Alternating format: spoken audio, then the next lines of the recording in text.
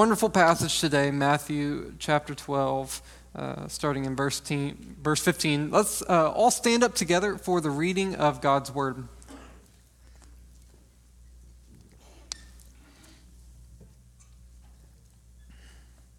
Matthew chapter 12, verse 15. It says this: Jesus, aware of this, withdrew from there, and many followed him. And he healed them all and ordered them not to make him known. This was to fulfill what was spoken by the prophet Isaiah. Behold, my servant whom I have chosen, my beloved with whom my soul is well pleased. I will put my spirit upon him, and he will proclaim justice to the Gentiles. He did not quarrel or cry aloud, nor will anyone hear his voice in the streets. A bruised reed he will not break, and a smoldering wick he will not quench, until he brings justice to victory. And in his name the Gentiles will hope. Let's pray.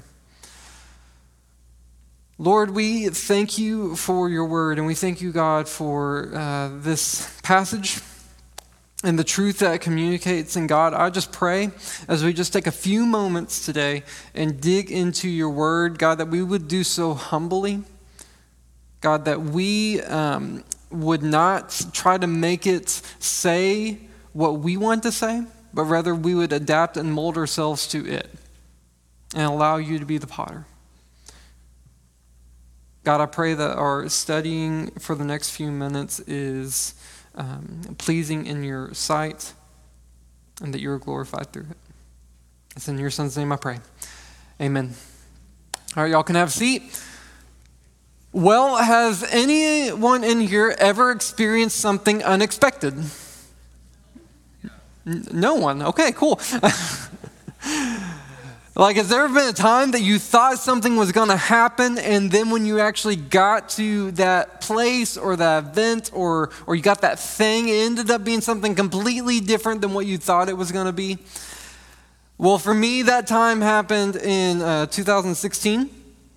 So in 2016, I was the student pastor here. I'm looking, it's 2016, right? Okay. In 2016, I was a student pastor here at First Baptist Azle, and we were starting to finish up a lot of our summer events. And so, like the students, like they get together and they go youth camp, and then they do a bunch of other events to hang out. We help out with VBS, and then we go to a mission trip in St. Louis each year.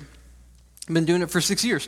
So if I can be honest with you, in 2016, we were getting ready to go to this mission trip in St. Louis, and I didn't want to go. If I can be honest with you, I was not looking forward to it. And there's a couple of reasons I was not looking forward to this. One, have you ever been around teenagers? Yeah. Lord bless our student workers up there, and Michael, who's now the student pastor, because teenagers are hard. And I was not looking forward to squishing into a van to drive 13 hours over state lines and have to wrangle students all week and then get back in that van and come 13 hours back. So one, was not looking forward to that. The second reason I wasn't looking forward to it, I was just tired. We'd already done a bunch of stuff, and this was one of the last events of the summer, and I was just ready to be done, and the thought of doing that just didn't appease me. And the third reason, and safe space here, if I can just speak honestly with you, I was just going through some personal stuff at that time, and I just was not in the best place, and I was having a hard time just keeping it together myself. And the thought of going on this trip with 20 students to do ministry, the thought of, while I'm trying to keep it together, ministering to them and helping them keep it together, which in turn they ministered to them and helped them keep it together, it was a lot, and I just was not looking forward to it. And so we get on that trip, and I had a 2-day trip. We stayed the night halfway, about 13 hours total. I had 13 hours to think about how miserable I was going to be this whole week. What could go wrong? What if one of the students died? Which, by the way, if you've been in St. Louis, there's this possibility. By the way, sign your students up for St. Louis. Okay. So I get on this long trip up there, and I'm just like kind of dreading it, if I'm being honest. And I get out, and again, this is our first time here. And one of the first things you do is you go into registration with the mission organization that you partner with. And one of the first things they do is they say, okay, hey, we're going to take a tour of the facility. And one of our interns here is going to be your tour guide through it. So we get on that. And guess who the tour guide is? It's Miss Randy Prock, who is now my wife. Which, by the way, we always joke because she was like happy-go-lucky, and I was like on the verge of a panic attack. So I was, so we had an interesting first encounter. But here's why I say all that is because what I expected that trip to be was to be anxiety-driven, stress-driven, long week where I was just trying to make it through. And what ended up coming out of that trip was we got to see our students grow, because one of the big points of that mission trip, and the reason that we keep going to it, is because they put a heavy emphasis on discipling and training up the students to do the ministry. So we're not doing the ministry, the students are doing the ministry, and we're helping the students. So I got to see the students grow and minister that week. We got to see little kids come to the VBS in a low-income area and hear the gospel and be loved on for a few hours each day. We got to start a partnership with the organization that we've been doing for 6 years, and we're still doing, and I got to meet my wife. I think what came out of that is a little bit better than what I thought going into it. And that happens. Sometimes we get an expectation of what's going to happen, and then in reality, that is very, very different. And that's what happens, that's what happened about 2,000 some odd years ago. When Jesus came into this world, Israel, the Jews, had a very distinct picture of what they thought the Messiah was going to be and what they expected the Messiah to be. And then Jesus came in, and he was completely different. Now, you may ask yourself, how did, didn't they have prophecies? Like, this passage today is a prophecy that was given hundreds of years prior. Like, they knew who Jesus was going to be, so how did they get it so wrong? And the answer is they just missed it. They've been studying these scriptures for hundreds and hundreds of years, and instead of approaching the scriptures humbly, looking to allow the scriptures to mold our thoughts about who God is and what he's doing, they approach the scriptures of how do I make these scriptures, or how do I mold these scriptures to my thoughts about how Israel should go, about how the world should go. So eventually they built up this make-believe Messiah, Jesus, and then when Jesus actually came in, he was so different that they not only didn't believe him, but they killed him for it. Right before this passage, Jesus healed a man on the Sabbath, and it says that the Pharisees, which is like the high Jews, the Pharisees got together and they plotted how to destroy Jesus because he's not the Messiah that they thought he was going to be. And so what I want to warn you of today is that the Bible tells us that the same way that they were hardened and blind and they couldn't see what was going on in front of them, the Bible says the very same thing can happen to us. That we can gather here week after week, Sunday after Sunday, Bible study after Bible study. You can listen to KLTY. You can open up your Bible for every day for your devotional, pray every day, and you can miss it. You can have the very Jesus sitting in front of you, and you miss it because you read your own thoughts onto it, and you end up creating this faux Jesus made in your image rather than the one true God who is the full representation of God the Father in the flesh. So I want us to take the warnings of the Jews and the mistakes of the Jews and learn from them. And so we're going to dig into today's passage, which is a prophecy of Jesus from Isaiah. And we're going to dig into it and see what exactly the Bible foretold Jesus to be.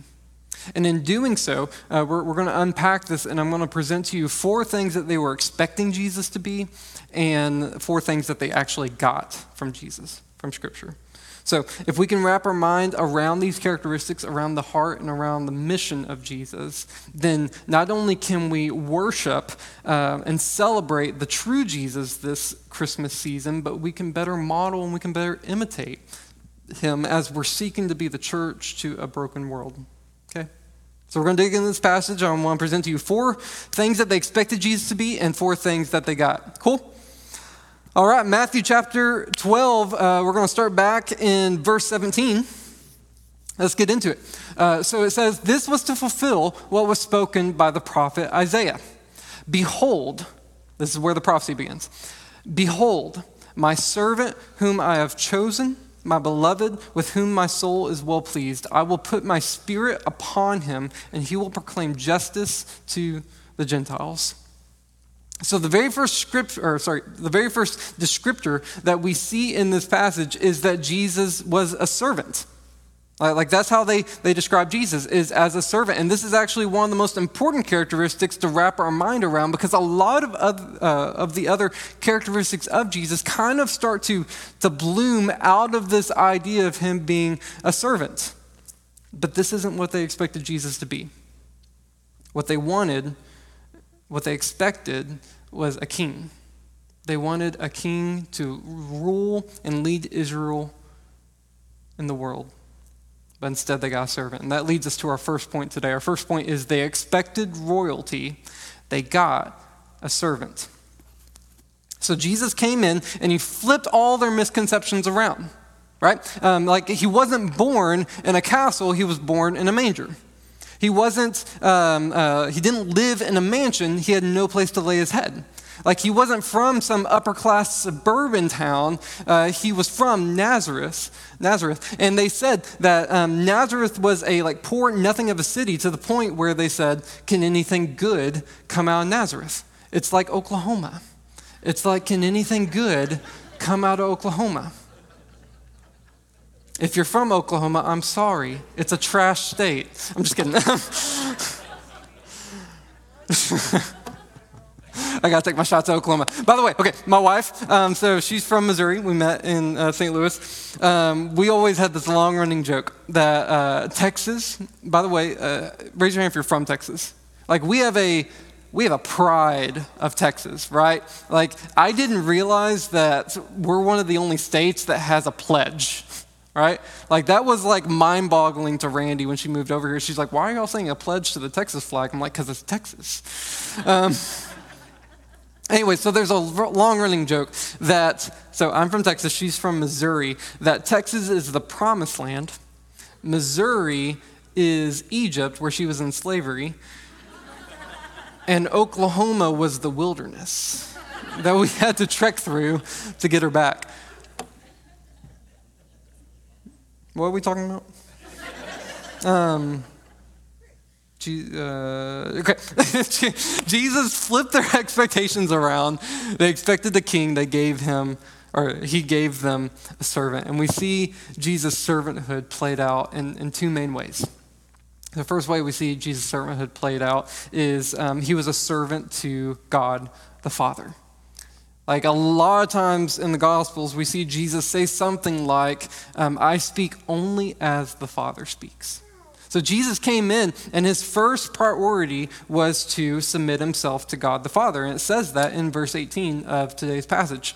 It says, behold, my servant, so this is God talking, my servant, Jesus, whom I have chosen, my beloved, with whom my soul is well pleased. I will put my spirit upon him, and he will proclaim justice to the Gentiles. Jesus' mission, first and foremost, was to serve God the Father and to execute his will and his plan. Which, by the way, when it says he will proclaim justice to the Gentiles, that was the plan of God, was to proclaim justice to the Gentiles. We're going to pin that for just a second, so keep it in your mind. We're going to come back to that in just a minute, but I want to move forward a little bit on the servant thing. So the first way that he displays his servanthood is by submitting and being a servant to God the Father. The second way that he displays his servanthood is that he was a servant to the people around him. And that's kind of mind-boggling, right? Like, I can make sense of God the Son serving God the Father. I can't make sense of God the Son serving us. Why? It's because that was the character of Jesus, to serve the people around him. And he said as much in Matthew chapter 20, verse 28. He says this, the Son of Man did not come to be served, but to serve and to give his life as a ransom for many.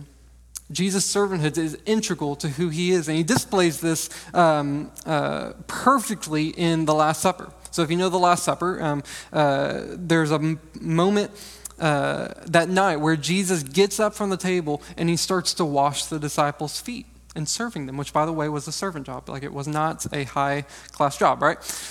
So Jesus starts to wash their feet, and if you remember, he comes to Peter, and Peter says, "No, you're not going to wash my feet." And y'all remember what Jesus said? He said, "If I don't wash your feet, then you can have no part with me." It's crucial and integral to the character of Jesus that we allow him to be a servant in our lives, which is very humbling, right? So like if I was to make a not great comparison to that, like let's pretend that you were throwing a dinner party at your house and you invited Jesus, like in the flesh, Jesus, to come to your dinner party. And you cater Texas Day Brazil, like you got the good stuff out, right? And you have the dinner, you're having a good time, and then dinner starts to wrap up, and Jesus stands up from the table, walks over to your sink, and starts doing your dishes. Then he walks to your laundry room and starts doing your laundry. And understandably so, you walk over to Jesus and you say, "Wait, no, this is not your job. Stop washing my dishes. These are my dishes. You go sit back at the table, enjoy yourself, have a good time. We're here to make this night great for you." And he stops you and he says, "No, you're wrong. This is my job. I came not to be served, but to serve." And there's a humbling factor to that we allow the God of the universe to come be a servant to us. He didn't come as royalty, he came as a servant. Now, you may say, but isn't Jesus royalty? Isn't he a king? And yes, absolutely. Jesus is the King of Kings. He's the Lord of Lords. He is over all and above all that was, that is, and is to come.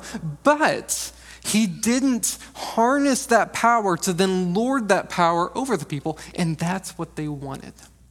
They wanted Jesus to take hold of his royalty and his kingship and then lead Israel and trample over their enemies. And Jesus is like, "I'm not that kind of king. I'm a servant king. I don't lead from a high-rise tower. I lead in the trenches with you." They expected royalty. They got a servant. Let's keep going. Verse 19 picks back up. Says, "He did not quarrel or cry aloud, nor will anyone hear his voice in the streets." So there's three descriptors in this one. There's the quarreling and the crying aloud and hearing the voice in the streets. The first two make sense, right? Quarreling is like fighting, and crying loud is, crying out. The third one, the hearing his voice in the streets, that might take a little bit of explanation, and it kind of doesn't correlate as much here. So if I was to want to get out a message to the public, like I have like the info, like I'm leading something, what am I going to do? I'm going to go get on social media. I'm going to go contact news agencies, have them have me on their show. I'm going to put something in the paper if you do paper. That's how we communicate to the mass, to the public. Before all that, how did you do it? You had to go to the streets. You had to go to the town square, and where all the people gathered together, that's where you would go. And this is actually where we get our cliche, like get off your soapbox. What they would do, they would grab a soapbox, set it down, and step up on the soapbox as a makeshift platform and proclaim their cause to the world, right? And I think that's what's getting at here. I think they're saying that Jesus isn't going to be a guy that takes his message to the streets. Why? Because typically if you're going to take your message to the streets in that way, and you're going to have quarreling and crying aloud, it's typically going to be revolutionary and political. Right? And we see this as the case today. When anything political or revolutionary happens, what happens? They go to the streets. The protest happens in the streets, and there's fighting, and there's yelling, and there's people trying to promote their cause. And it says that Jesus didn't do this. This is not what Jesus came here to do. He didn't quarrel. He didn't cry aloud. He didn't try to stir up crowds in the streets for his cause. He did something completely different. And that's what they wanted Jesus to do. They wanted him to be a political figure, a political leader to lead them out of Rome and into their own nation. And that's where we get to our second point. They expected political change, but they got heart change. They expected political change, they got heart change. See, politics isn't a bad thing. I love politics. But politics, by definition, isn't personal. Politics is about policy. And policy isn't about how like we work on a personal level. Policy is how we work together as a whole. Policy is about how a city or a state or a nation works together on a superficial level. Jesus actually wasn't super interested in that. Jesus was about working together on a personal, intimate level, right? Like Jesus, yes, he did speak to crowds of 1,000, but that's actually a really small part of his ministry. The majority of Jesus' ministry was working one-on-one with people and with a small group of disciples. Jesus wasn't interested in political change. He was interested in heart change. And we've mentioned before that there were great atrocities in the Roman government. Like the worst things that we see now was like the lightest things they had then. But Jesus didn't seem to be concerned with it. And I think Jesus wasn't concerned with it because he knew that even if he came in, liberated them out of Rome, and built the most perfect nation and government with the best policy in the world, it wouldn't fix the problem because that's not the ultimate problem. The ultimate problem is the heart. And we see this play out today. In 2008, there was a journalist named Matthew Paris, and he wrote an article called, "As an Atheist, I Truly Believe Africa Needs God." So Matthew was a journalist, and he went into Africa to report on what was going on there and how the nation building, if you will, was kind of going on and bringing this third world country out of poverty. And he says, quote, "Missionaries, not aid money, are the solution to Africa's biggest problem." Mind you, this is an atheist. Guy, self-proclaimed atheist, doesn't even believe in God. And he says that missionaries, not aid money, are the solution to Africa's biggest problem. He says while increasing literacy and healing the sick and building schools and building hospitals, all of those are good things, but those things haven't had as much of an effect on the Africans as Christianity coming in and giving them faith. And he says that this truth has been so profound that even as an atheist, he can't deny it.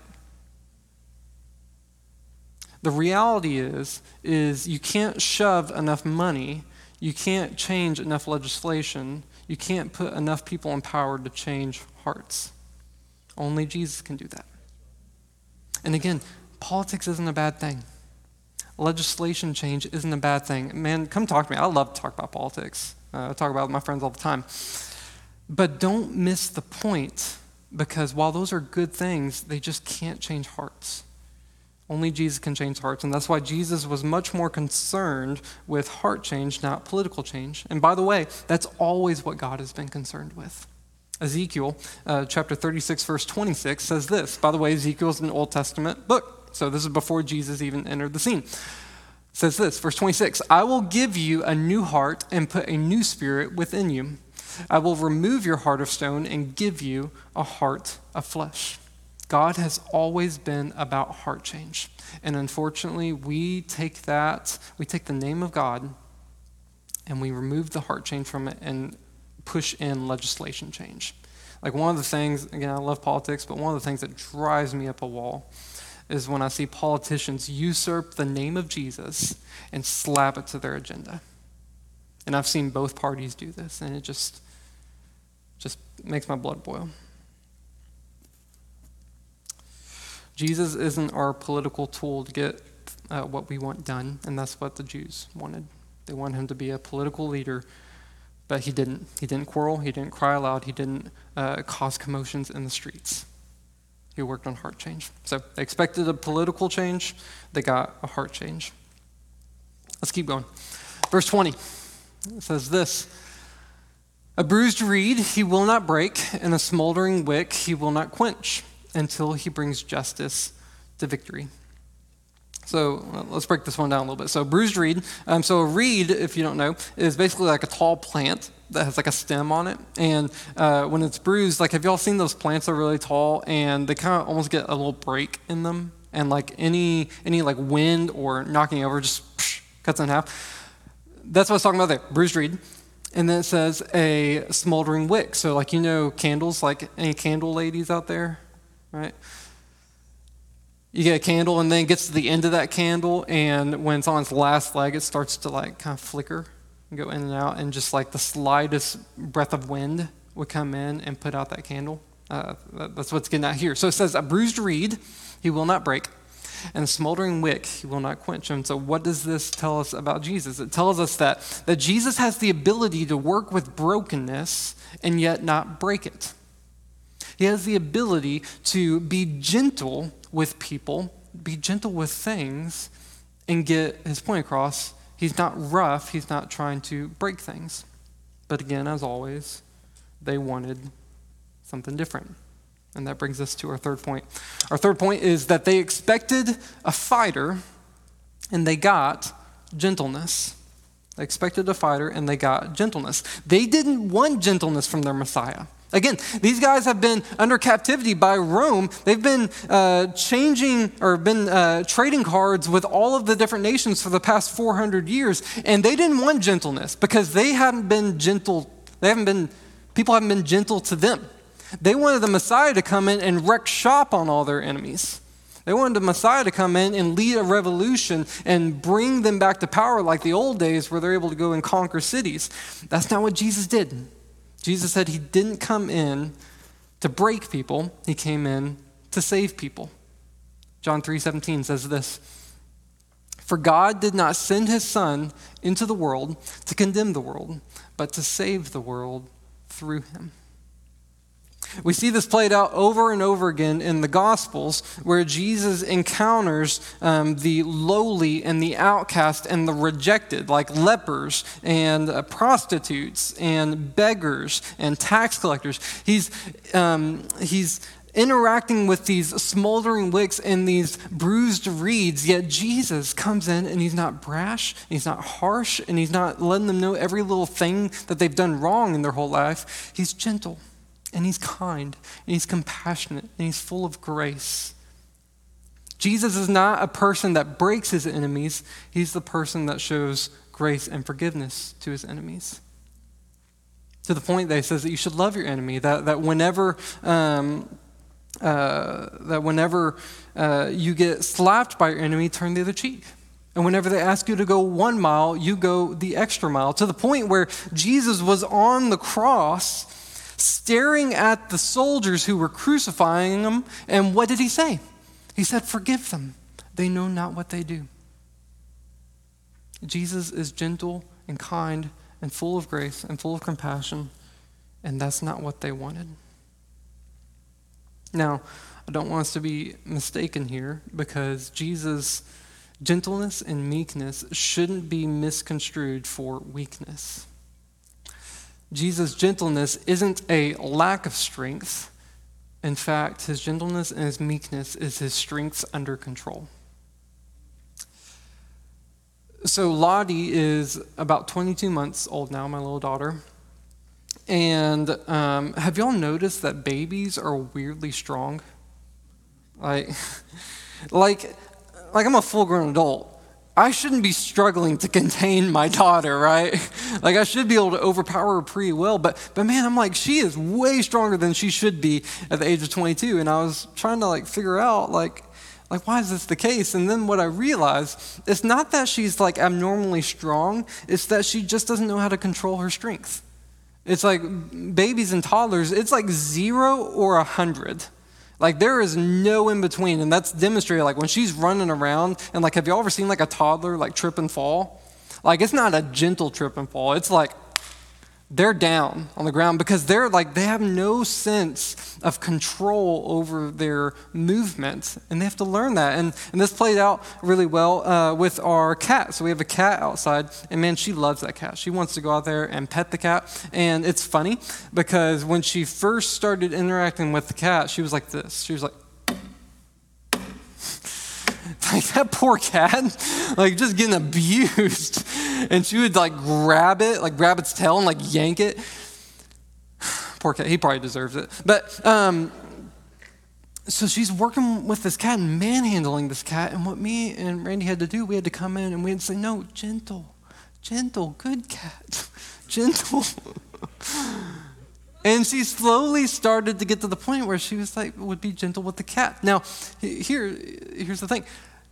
In us doing that, we didn't remove her strength. She's just as bit strong as she was before. We taught her to control her strength. We taught her to harness her strength and be gentle. And that's what Jesus is. Jesus has the power of God. Yet he has an amazing ability to control that in the midst of his enemies and show kindness. But there's something that I want to point out in this passage. Pull back up verse 20. So it says, a bruised reed he will not break, and a smoldering wick he will not quench until he brings justice to victory. So there's like a big clause in there of like, he is gentle. He doesn't break people until. So what this tells us is that there is a point where Jesus' gentleness will run out. There is a point, the Bible says that God is a long-suffering, patient God. And he is just waiting on you stiff-necked people to get it together. And it tells us that there's a point where his long-suffering patience will come to an end. And while Jesus' first coming was meek and mild in a manger, his second coming is going to be on a white horse with a sword waging war. And so don't mistake Jesus' gentleness for weakness, because it is full of strength, and there's going to be a day that he unleashes that strength. And the only reason that he hasn't yet is because of his gentleness, his kindness, his compassion, and his long-suffering patience. So let that just be an encouragement to you. Like, don't play games with this. Because while God is patient with you now, he won't always be. So Jesus is full of gentleness, full of compassion. He won't break the bruised reed. He won't quench the smoldering wick. They expected a fighter. They got gentleness. Let's keep moving. All right, so verse 21, and we're going to tie in also the verse beforehand. Verse 18 that I told you to pen. In verse 21, they say this, and he will proclaim justice to the Gentiles, and in his name the Gentiles will hope. And so if you don't know, if you're not too clued in on Bible terminology, Gentiles is basically anyone that's not the Jews. So there's two large groups. There's the Jews and the Gentiles, and I'm not sure if I can properly communicate the hostility between these two groups. These groups did not like each other. The Jews thought the Gentiles were less than, unworthy of God, which, by the way, is mind-boggling, because when God started the nation of Israel, it was in Genesis 12 with Abraham. He told Abraham, I'm going to raise a mighty nation out of you, more numerous than the stars, and we're going to bless you. And then he ends it. This is the very last thing he says. He says, and I'm going to bless you, and through you, the nations of the earth will be blessed. And so the concept was, I'm going to bless you. I'm going to reveal myself to you. Here's what you now do. You reveal me and bless the world. They didn't do that. They didn't. They said, oh my gosh, we're so humble that God would choose us. Everyone, come look at the grace of God. They didn't do that. They said, oh my gosh, God revealed himself to us. We must be amazing. We must be so much better than everyone. And so they did the complete opposite. They persecuted the Gentiles, not shared God with the Gentiles. And so Jesus comes in and he says that he's going to proclaim justice to the Gentiles, and in the Gentiles they will hope. And I can just imagine the Jews are like, let me get this straight. Not only are you not going to liberate us out of Rome, not only are you not going to destroy our enemies who have been persecuting us, but you're going to save them? What? And Jesus is like, yes, that's exactly what I'm going to do, because that's been the plan all along, and I'm here to execute that plan. And so that leads us to our fourth and final point. They expected a country club, and they got the gospel for all. See, they wanted to keep God for themselves, and they wanted to have all their friends be part of that. And it's this club, and you have to purchase membership to get into this club, and we'll let you know if you're in or not. But Jesus comes in, he's like, no, that's not how this is going to work. This isn't a country club. This is a hospital. We're not here for our friends. We're here for the broken. And we get that so out of whack. Like we love our friends and we love our cliques, and friendship isn't bad, but it's bad when you say, I've got my friends, everyone else, good luck. That's when it gets bad. That's when you turn Christianity into a country club and miss the entire point of what it is. And by the way, this is why churches die. They die because they start treating church like a country club. They die because they start thinking, I've got my friends here. If someone new comes in, that's cool, but I've got my friends. And hopefully you can work your way in, but if you can't, that's fine. Once churches start to lose the mission of God, which is the gospel for all, even the people that you don't like, that's when they cease to be a church and they die. And I pray that here at First Baptist Azle, that doesn't happen to us. Because if that does, we might as well turn off the lights, close the doors, and go home. Your time has been spent better doing something else. You might as well go watch TV, because what we're doing here is no longer church. What we're doing here is no longer Christianity. And if I can be an encouragement to you, I don't think that's what we are here. Last week, we had our First Steps lunch, which is a lunch for people that are new here. And first happened last week. The people that were new here and have been visiting here just started getting up and sharing their testimonies about the church and their interaction with the church. And it was so encouraging to hear that these people felt so loved and cared for when they walked through the door. They didn't feel isolated. So good for you, church, that we're carrying out the mission of God here. I pray that we continue to do that. So let's not miss the mistakes that the Jews made. Let's not miss who Jesus is. They expected him to be royalty. He came as a servant. They expected political change. He gave heart change. They expected a fighter. He gave gentleness. They expected a country club. He gave the gospel for all. Let's not miss that this Christmas season. So that way, when we start to worship Jesus and celebrate him, we're celebrating the true Jesus, not one that we've made up. Let me pray that we do that. Lord, I thank you, God, that you have given us your word and that it has been consistent through the years. God, that Jesus is exactly who you said he was going to be. And so, God, I pray that we would heed the warnings of Israel and not make the same mistakes. God, that we wouldn't come here week in and week out and study your word week in and week out and miss it.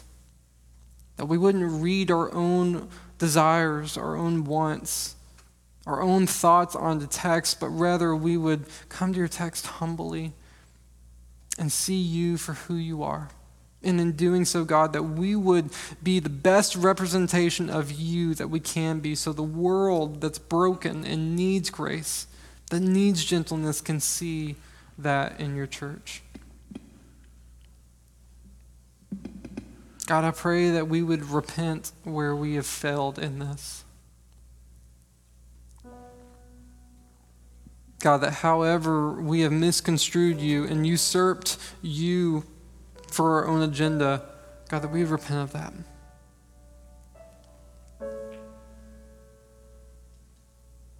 God, I pray that you convict us that we might grow deeper in you and who you are. It's in your son's name I pray. Amen.